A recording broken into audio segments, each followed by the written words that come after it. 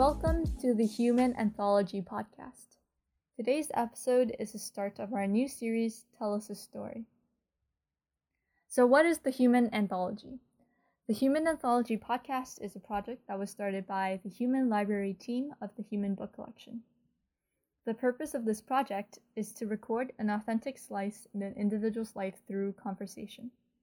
The Human Anthology podcast aims to explore diverse themes and perspectives by inviting different members of the community to share their stories, thus giving listeners a glimpse into their everyday life. My name is Irene, and I'm the host for today's episode.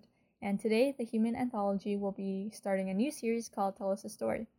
In this series, we're opening up the floor to guests to submit their stories, written pieces, or artwork to share with the audience. So today, our very first guest is actually my good friend, Josh. Hi. Your name is Josh? My name is in fact Josh. That is very cool. Funny seeing you here. We actually met totally outside the context of this podcast or the Human Book Collection. We met through psych class, is that correct? Yeah. Psychology it was all online. 1X03. Yes, great course. Joe Kim. Yeah. Isn't it? Yeah, Joe. Yeah, great guy. I had Michelle. True. Also Dr. great. Michelle, yes. Absolutely fantastic. Yeah. Turns out for that course, we had weekly quizzes every Friday and collaboration was encouraged. So you were supposed to find a group of friends to write quizzes with. And I was taking the course as a second year and it's an intro course. Actually didn't know anyone. And I needed people to take the quiz with because I was doing badly. I didn't really know anything either, but we struggled our way through and now we're here. So yeah, I don't think we helped each other very much. Yeah, the no, course. We yeah. were both just bad at the course. That's okay. Like two idiots bumbling around trying to find answers. Yeah, but the course content was a good time. So yeah, it was actually really interesting. Yeah. So, and now here you are. Yeah. Yeah. So should I just get into what I'd like to talk about today? What I'm be sharing? Sure. Yeah. I just think as I got to know you more, right after psych, we became friends kind of because it was just relatable being bad at psych. Yeah. Good bonding time, and you actually have a really interesting life. Really Thank you. Unique childhood and just an interesting dude, to be honest. I'm flattered. Thank you. Yeah. And I guess today you're going to be talking about one particular aspect of your life, if you want to. Yeah, so I think something that's very deeply rooted in how I grew up and how I lead my life is growing up with a mildly autistic older brother. So it shaped a lot of our family dynamic, but it's also taught me how to be humble and how to treat people with integrity and dignity. So do you want to provide a little bit of context for people? Oh, yeah. May not know you and what your family's like? Sure, yeah. So just some really hard facts. So there's a 9-year age gap between my brother and I. So how old are you? I'm currently 19, right? So dude's 28, I think. Yeah? Yeah. I think 19 plus. Yeah, you see, this is why we didn't do psychology very well. I can't even do this is math, basic math. Okay, yeah, anyway. So he was born in China. Then he came to the States with my parents, and then they came over to Canada, and then I was born and raised in Canada. Right. So I grew up in the suburbs, and as a child, I don't think I really understood or had a grasp of what autism was. So I was like a 4-year-old, 5-year-old bumbling around. It's my brother, and I would bug him as much as I could because I was a very hyper energetic child. Right, I had no sense of that my brother was. Do you ever think about 9 years old? 9 years age gap is a pretty big age gap. It is, yeah, absolutely. And I feel like most kids, regardless of whether or not they have autism or are just completely neurotypical, having a new sibling after you've been an only child for 9 years is an interesting transition. Do you know if he liked you in the beginning, or if he was what the heck is this new child in this family? My brother, I didn't sign up for this. My brother has always very lovingly taken care of me, right? So, I was a pretty terrible younger sibling. I remember taking pretty much every single opportunity up until the age of 5 or 6 to bug him, right?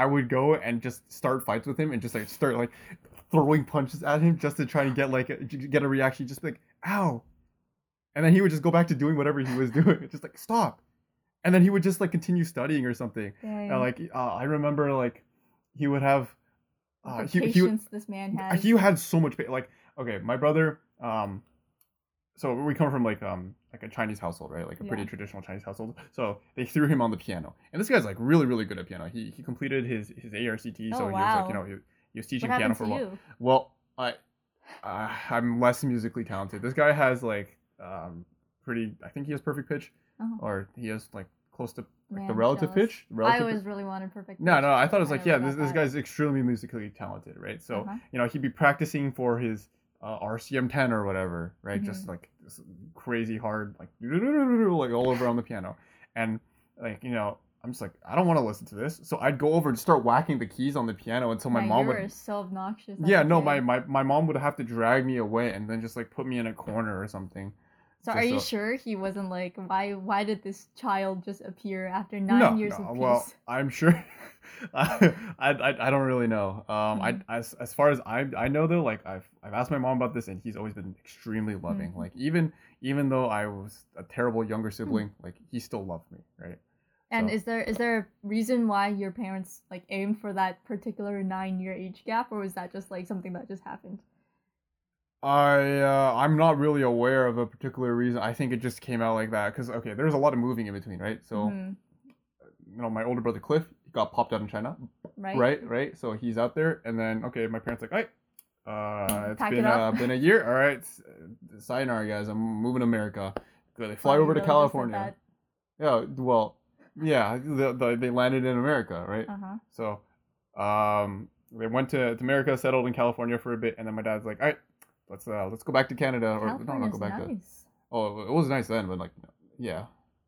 Why move to cold, frosty Canada? I don't know. I guess they just thought it was a better opportunity, so they just packed it all up again. I mean, they had family in California, so they packed it all up and then just shot it over to Ontario, and now we're here in Toronto.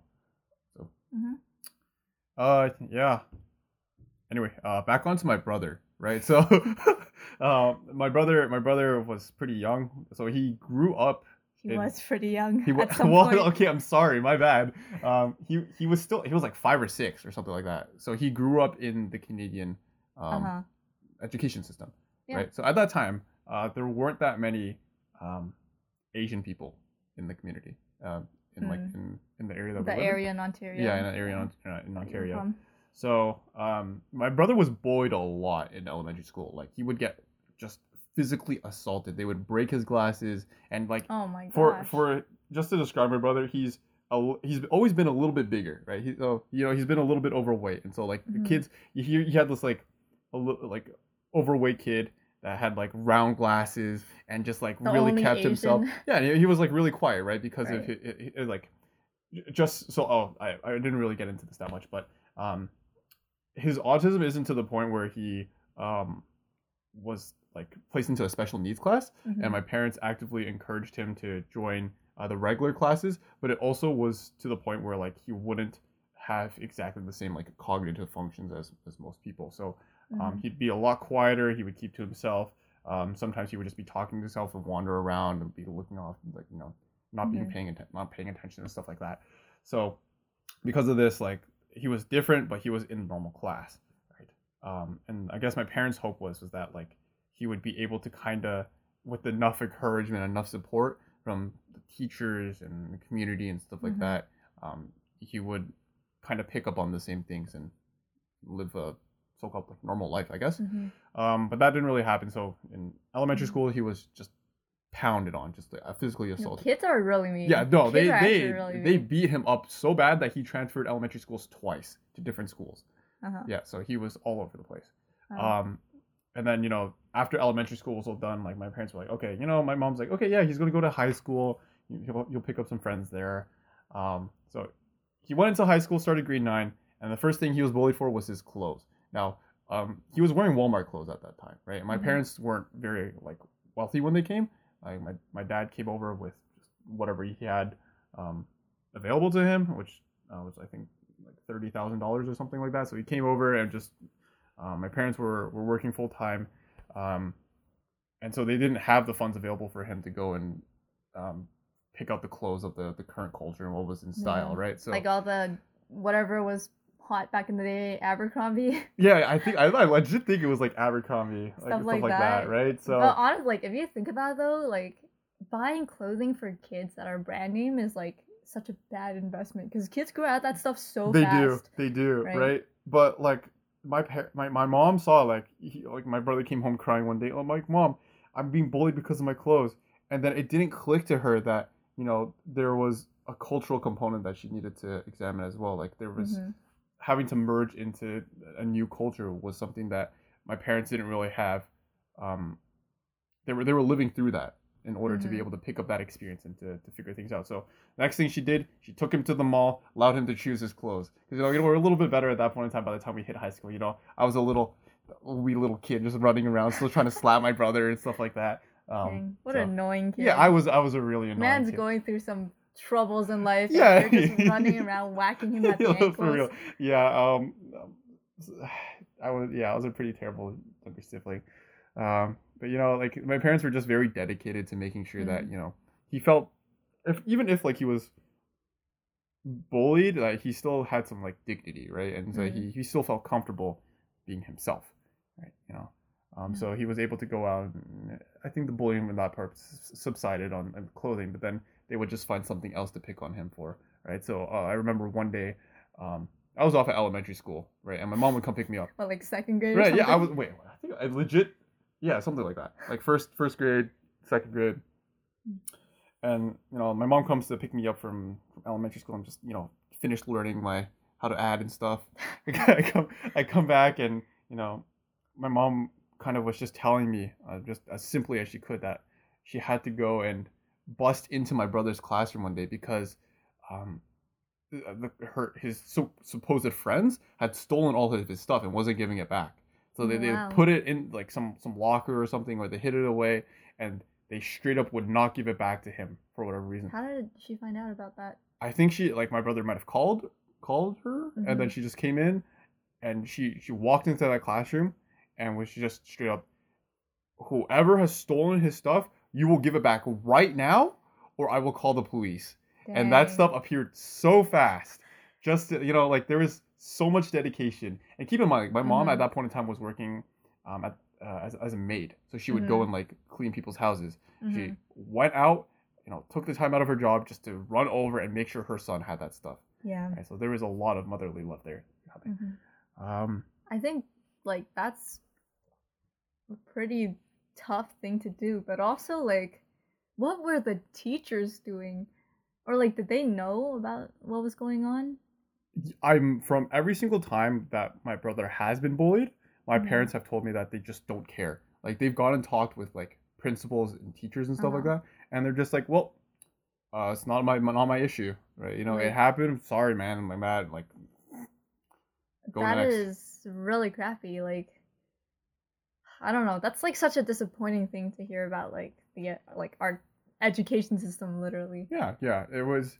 I think things have gotten a little bit better over time. I hear a lot less about these bullying. I'm sure they still happen, and my heart goes out to the people that are bullied.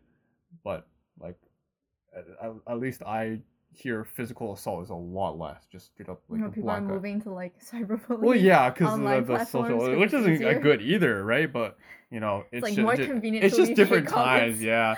And then so she bust in. The kids returned everything. Yeah, and I guess somehow in one way or another, my brother gradually just became friends with the people that were bullying him. Oh, like like my brother is still friends with them to this day. Like it's been his core group of friends. Now, to say that they're great friends is kind of out there because I think that sometimes my brother is used by them. So like for example, he would often be like a designated driver or whatever, right? So like like they'd call him up like, hey Cliff, could you come over? Like we need you to come drive us or whatever. And my brother, like being loyal as hell, right? He'd just be like, yeah, I'm going out. And he would just be like, hey mom, hey dad, I'm taking the car, I gotta go drive my friends. And they're just like, what? Or like another time, I think they were trying to book like a grad trip after high school, and um, I think they were trying to buy tickets, and for whatever reason, I don't think like, his friends were willing to pay, or they didn't want to pay the full price. So my brother went over to our coin boxes, pulled them all out, dumped them onto the floor, and started counting them all out just to try and get the money available. What Just the for heck? yeah, just for basically, and he was going to be paying for the tickets too. So he was taking his like our own money out just to be able to pay for his friends because like he didn't really have a job at Oh that point.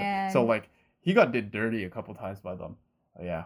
that's kind of tough. Yeah, it's pretty painful sometimes just seeing other people take advantage of just how loving my brother is and just how dedicated he is to the people around him. He's very stuck in his ways, but he's very defensive of the people he loves. Yeah. Yeah, I mean, it shows from the way he like tolerated you as a kid. Oh yeah, yeah, absolutely. Whacking him in the shins. Yeah, yeah. I think over time though, like as I got a little bit older, I think it was around 9 or 10 was when I started realizing that there was something a little bit different with my brother. And I didn't really. What was it that like made you feel like something was different? Because like when you're a kid, right? Like Right. you see your family and like the world around you, and you just assume like it's this way for everyone. Like I'm sure there's a psych term for it, but like obviously just don't remember it. Back. Yeah, Psych 103. I knew it at some point, right? Like as you go through like stages of development, obviously, like right. you gain that like cognition, that awareness that like different people have different experiences. And, like my family's not the same as your family's not the same as like Timmy's family down the street. So right. I think I first began to pick up on it when I was a little bit younger. When like I would be playing with neighborhood kids, right? And they would have like older siblings as well. And they just seemed to have like a firm grasp of what they wanted to do, right? If they were like, okay, I'm probably going to do this, I could go and follow their logical process. Okay, I want to go play Xbox, so I'm going to go over and invite people up, and I'm going to bring them over, right? So they proceed to go and walk around the houses, or not walk around the house, but like go knock people up, not knock people up. They go knock on people's doors, right? Invite them over. Play the Xbox. Yes, play the Xbox. Okay. My bad. But okay, sorry. But if my brother, like, if he had that thought process, for example, he'd be like, "Hey, I kind of want to play some Xbox," which he doesn't. He's very much into cars. But for example, if he wanted to play Xbox, right? He'd be like, "Yeah, I'm gonna go invite some people." And then he will then proceed to sit on his floor and then just kind of like doze off or whatever, and then wander around, and then then my mom will come knocking on his door. Hey, didn't you want to go invite people over? And he's like, oh yeah. And then he'll go out and walk around for like 30 minutes, and then he'll think about it to himself, and then he'll eventually ask some people over, and then then maybe things will come. Maybe he's just taking his sweet time. Well, sometimes it does seem like he is, honestly. And there's like almost like a bit of like a gap there in the thought processes, his priorities. So that's like you realized that when you were a kid, like yeah, I think like I didn't really piece it together to that extent, but there were some bits and pieces. Huh? Yeah. Interesting. Yeah, and then like I think when you're a kid, you begin to socialize more, right? You begin to pick up on what's socially appropriate, particularly when you start hitting like pre-puberty. Right, you're like, oh, I gotta look cute, I gotta look good. Didn't you have like a buzz cut for like all of your childhood? Well, okay, yes, but you don't have to hit me like that. But yeah, okay. You pick up on these things as a child, right? And then you figure out what's kind of like a social norm, right? And then I would look at my brothers, and I would come back home after a day of school, like when I was in grade 5 or so, and be like, why doesn't my brother do that? And like I kind of have to think about that and process and be like, oh, okay, it's because he's like different, right? And then eventually I just had like open conversations with my parents about it, and they would just straight up tell me. Did they have one of those like, son, sit down, we need to talk to you about something? Or was it just like, well, oh, he knows? I think no. Well, I asked. I think I asked my parents one day, and they were just like they kind of like lowered their voices a little bit. Not that like my brother doesn't know that he's autistic, but I don't think it's like a very openly discussed conversation. They don't. They're not like, oh, you're autistic, and like, hey, He's autistic, everyone. Yeah, no. I still think that they encourage my brother as much as they can to, try to live like, I want to say like a normal life, in quotation marks, or what they believe to be like socially normal. So yeah, I had a conversation with my parents. We just sat down. They're just like, yeah, so your brother does have a little bit of autism. We got him tested when he was younger, and he's just on the spectrum. And I'm like, oh, okay. Does he know? And he's like, yeah, he knows. And you knew what autism was at that point? I knew a little bit about it, and so I proceeded to go and do like a little bit more research about it. And I'm like, oh, okay, that makes sense. And that explains a lot of the reasoning behind like why he likes cars so much, and like why his thought process is like this. He does like cars a lot. He does like cars a lot. He knows a lot about cars. Yeah, no, like sometimes we'll just be driving, right? And he's a really really good driver. Like I agree. He would play like a lot of driving simulators when he was younger. And he would like get like. Man, I was the worst at those kind of games. Yeah, no, I was pretty terrible too. But like so like nowadays, like if I'm just driving on the road and I don't know what a car is, you're like, hey Cliff, like what is that car over there? It looks kind of like exotic. You'd be like, oh yeah, that's like a blah blah blah Porsche. That's a rare model. It has like a modified exhaust. But I'm like, okay. So like, how much would that be? And he'd be able to like name off like whatever the price is. Wow. I was like all that knowledge. But honestly though, like if he made something up, you probably wouldn't know. Not that he would, but yeah, I don't possess that knowledge, quite just honestly. like true. Yeah, you're just like, yeah, that sounds about right. So yeah, I guess in his adult life nowadays, like how it just impacts like our family dynamic and stuff. So my brother graduated from U of T with a comp sci degree, and there was some worry there from my parents about if he was going to be able to get through, because U of T comp sci is pretty like notoriously difficult for trying to like weed people out. It does sound pretty hard. It's a difficult program, and they were very very glad. Does he enjoy coding? I think so. I think like he would much prefer it over to something like a field like, I don't know, like English. I think English was actually one of his first subjects in school, just because he had English is a very subjective subject. To teach and to grade and to. But like in stuff like form and like grammar and stuff like that, he had difficulty like picking up on like the structures behind that as well. And, like he had difficulty utilizing those conventions to structure something powerful. If that makes sense. So I guess he found like comfort in just like the stability and the logic behind coding, right? Yeah. Like, coding is very like logical. Yeah. And he was able to pick that up. Like, there was just some difficulty in him actually beginning to pick up how to learn these things, right? So in the field of computer science, like you constantly have to be, at least from my knowledge, like I'm not in the field, but from what I've heard, like you constantly have to be learning new languages or updating your knowledge, and just being able to be proactive in your learning, just be able to pick things up, fill in rules. And my brother is very much not that. So I mean, he learns about cars. Like, how did he do that? Like, it was just something. It was just such a deep-rooted interest in him that he wanted to be involved in like a lot of the components behind that. So he did his own like reading and his own. Oh yeah, absolutely. He would immerse himself in that kind of stuff. So he definitely has the capacity for it. He does, but it's not like a deep love for it. Like he can pick up on it, and like he has the intellect for it, right? Like he definitely has the cognitive ability to go and pick up the new topics, but like his thought process and I guess the prioritization behind that just isn't there for him to go and do it.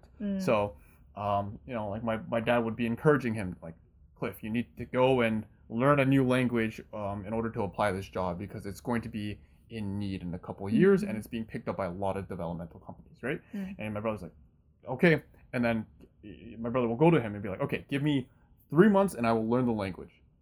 And then he will sit and do nothing for those 3 months, because instead of doing that, he's just like, oh, I'm stuck on this issue and I don't know how to get past it. And instead of like Googling for the answer or figuring out just how to approach it, he will just sit there thinking to himself for like straight. I'm literally like 2 hours on end, just sitting there staring at a wall. And sometimes like we're unsure of how he does it, right? Because that's just how his mind functions. Sometimes. So yeah, it makes things difficult sometimes, given that he has that difficulty finding work to do sometimes. He'll just run into a problem and then just stop. And so after graduating U of T, like, you know, made it through, what after that? What next? Well, I think he started looking for work, right? And he found it difficult because of his lack of like communication skills. So like my parents took it upon themselves to try and get him to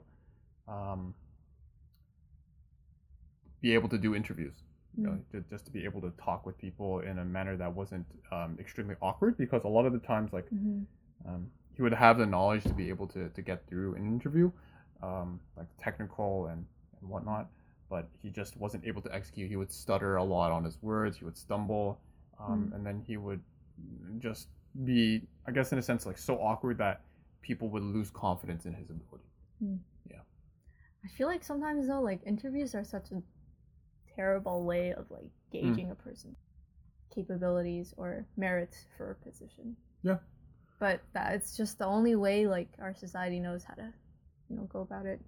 And it does seem like it's structured to like be against people who are like not neurotypical. Yeah, society just isn't very built for, I guess, neurodivergent people. I know there are some like companies that actively seek out neurodivergent people and train them, which I greatly appreciate. But for a lot of, I guess, the jobs that my parents saw as traditionally stable, or like just for my brother to be able to put his computer science degree to work, he would need to go and find a computer science job, which doesn't typically cater towards neurodivergent people. So to that, my parents wanted to be able to train him and just provide the best opportunity to be able to compete within these markets, which is really tough. Yeah. I just thought of a really stupid analogy.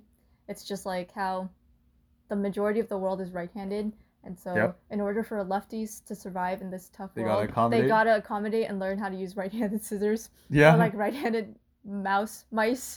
Yeah, things like that. But obviously, I mean, this is not as like trivial as pair of scissors, but yeah, that's pretty fair. So yeah, there was a lot of interviews for my brother.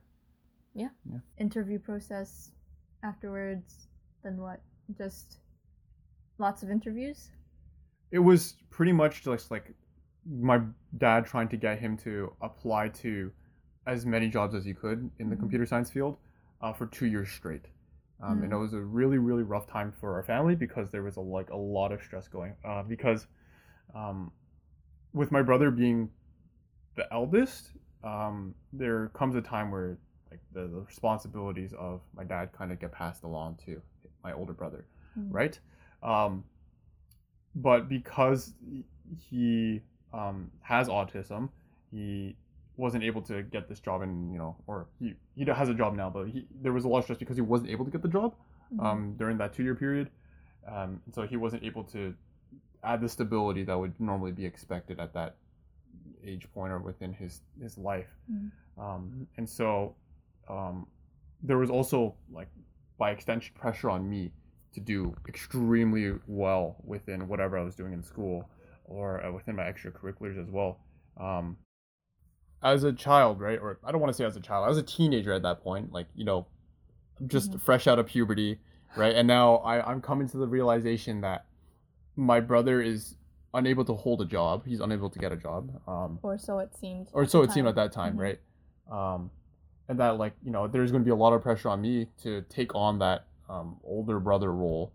So when my parents are unable to take care of the family anymore, when they're in the retiring age and they're not expected to, just here's dinner, here's your place to live, that kind of thing. Yeah, kind of like sit back and relax a little bit more after right, like, grinding for so many years. Yeah. There's the responsibility then comes on to me to take care of my brother and take care of my parents at that time. And yourself. And of myself and like my potential, like, my future family, right? So that's interesting, because when I met you, I always felt like you gave a like older sibling vibe. You know how like different like birth order gives people like different personalities in a sense, right? And like I'm the youngest, and I definitely give younger sibling vibes because I'm really annoying and like don't know how to do things in real life. But like when I met you, I thought you gave like very older sibling vibes because you seemed to have a lot of like confidence, independence, and like, you know, responsibility? I think part of that was just because I realized that I came to accept that responsibility that I do need to take care of my brother. As much as he is older than me, and he's working now, and he still takes care of me like a younger brother. Like, Cliff, can I have some spare cash? I want to go and grab Buy some some food. Bitcoin I want for me. to. Cliff, let's go and get some fried chicken. And he'd be like, okay, yeah, sure, here, let's go. And so he'll just drive out. So we went to like a half hour out just to go and try some fried chicken. That was a great place. Yeah. I mean, was it good chicken? It was some pretty good chicken. It's good. Yeah. Yeah, I'm glad. But I guess that's like, the sense of responsibility that is added onto you is one of those things that, is just the result of having a brother with autism. And yeah, how do you feel like there are any other places where having this sort of family dynamic impacted you? And, is your childhood, for example, different in certain ways than like the childhood of people with like completely neurotypical families and like, Yeah, that's a fair question. I think it helped me to develop a strong set of values and patience and humility, because I would look to my parents and I would see how much effort they would go to, and like the lengths they would go to, just to ensure that my brother was going to be able to live comfortably by himself in the future, and to be able to be independent. I think at the end of the day, that's what they hope for him to be, like to become, to be able to live by himself, to sustain himself, and just to be able to live happily and safely, right? And the amount of effort, the amount of sacrifice that my parents would go to, just to be able to show my brother that he was loved, even when the world went against him, was really inspiring. And having that modeled to me was something that you can't get in a neurotypical family. Yeah. One other thing that I think you have that I guess a lot of people don't have, or like are not as good as, is like emotional intelligence and the ability to like read people and like to spot things that people usually gloss over, like the mood in the room, like how people are feeling, and is that person like being weird, or is that person like actually just not neurotypical, or like is something happening here, or and I like think, that kind of thing. I get what you mean. Like, I get what you mean. I think it's just common sense, but it's not common. Like some people don't know how to read the room, or like don't have the emotional intelligence to like assess certain situations, things like that. I think part of that also comes from like my family dynamic, because my parents and my family as a whole are very like openly emotional. So if they're upset about something, they will express it, or even like in healthy or unhealthy manners. So you could see like how our actions within the family would impact each other, right? And we wouldn't really hold back. So we moved as a family, and we would love each other as a family as a whole, right? We certainly weren't perfect at some points or another, and we didn't always do everything correctly, but we always prioritized each other, and we would put each other first. And so when we had an environment like that, I think it was just a lot of being able to pick up on what my family needed, and then that was the result of that was that I was able to pick up on situations outside of my family. So. Yeah, I just feel like you're really good at reading people. Maybe that's like separate from the situation, and like you're actually just really good at reading people, because sometimes Maybe, I feel like you notice that I'm pissed before I know that I'm pissed, and then you're like you're pissed, and I'm like, well, actually, yeah. I am. I guess I just found out. Yeah, well, I guess I was able to pick up on my brother's body language too, right? If he was upset, he wouldn't express it as much as maybe my dad or something. So I would go and check up on him, or he would do the same for me too. Like if I didn't really tell anyone that I was feeling upset, my brother would come down and he would quietly knock on my door. Hey Josh, you want to grab some fried chicken? It's always the fried No, we chicken. bonded over food. So, it was just small acts of love, and, Mhm. I really came to appreciate it, and so I tried to model that.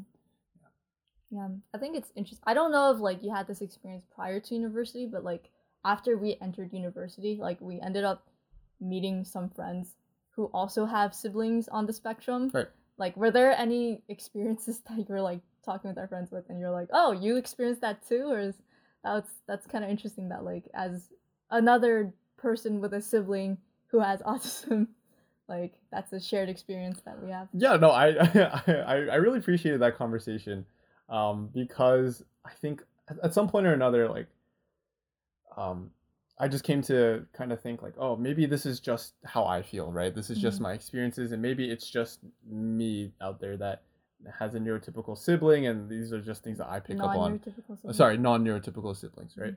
And then coming across other people that also have siblings that are non-neurotypical or are on the spectrum, being able to share some of those experiences of, oh, my older brother or older sibling, just goes around and wanders around all the time. Like, oh, you like that happens to you too, and then, like, you know, they also seem to share a lot of the same values as myself, and they prioritize a lot of the same things too, which I appreciate. I hear the like, oh, I feel like I need to take care of my sibling a lot. Oh yeah, yeah. There's almost a defensive aspect to that too, because you grow up hearing these stories of, your sibling, your family being bullied all the time, and there is a Or need, taken advantage of. right, being taken advantage of, right, and you have a sense of responsibility to go and beyond just being family, just to protect and to ensure these things don't happen again to people on the spectrum. Yeah. So for anyone who's listening out there, what's one thing that you want them to take away from your experiences and your story? I think for one that um, living with a non-neurotypical person in your family is challenging, right? There's a lot of different challenges that I think a lot of people won't always expect, and it's very difficult to understand unless you experience it. But I think I just want to remind everyone that they're still equally valued. They should still be loved, regardless of where they are on the spectrum. That they still have value, and that they deserve to be treated like humans and with dignity and respect, because they have so much potential and they provide so much value to this world.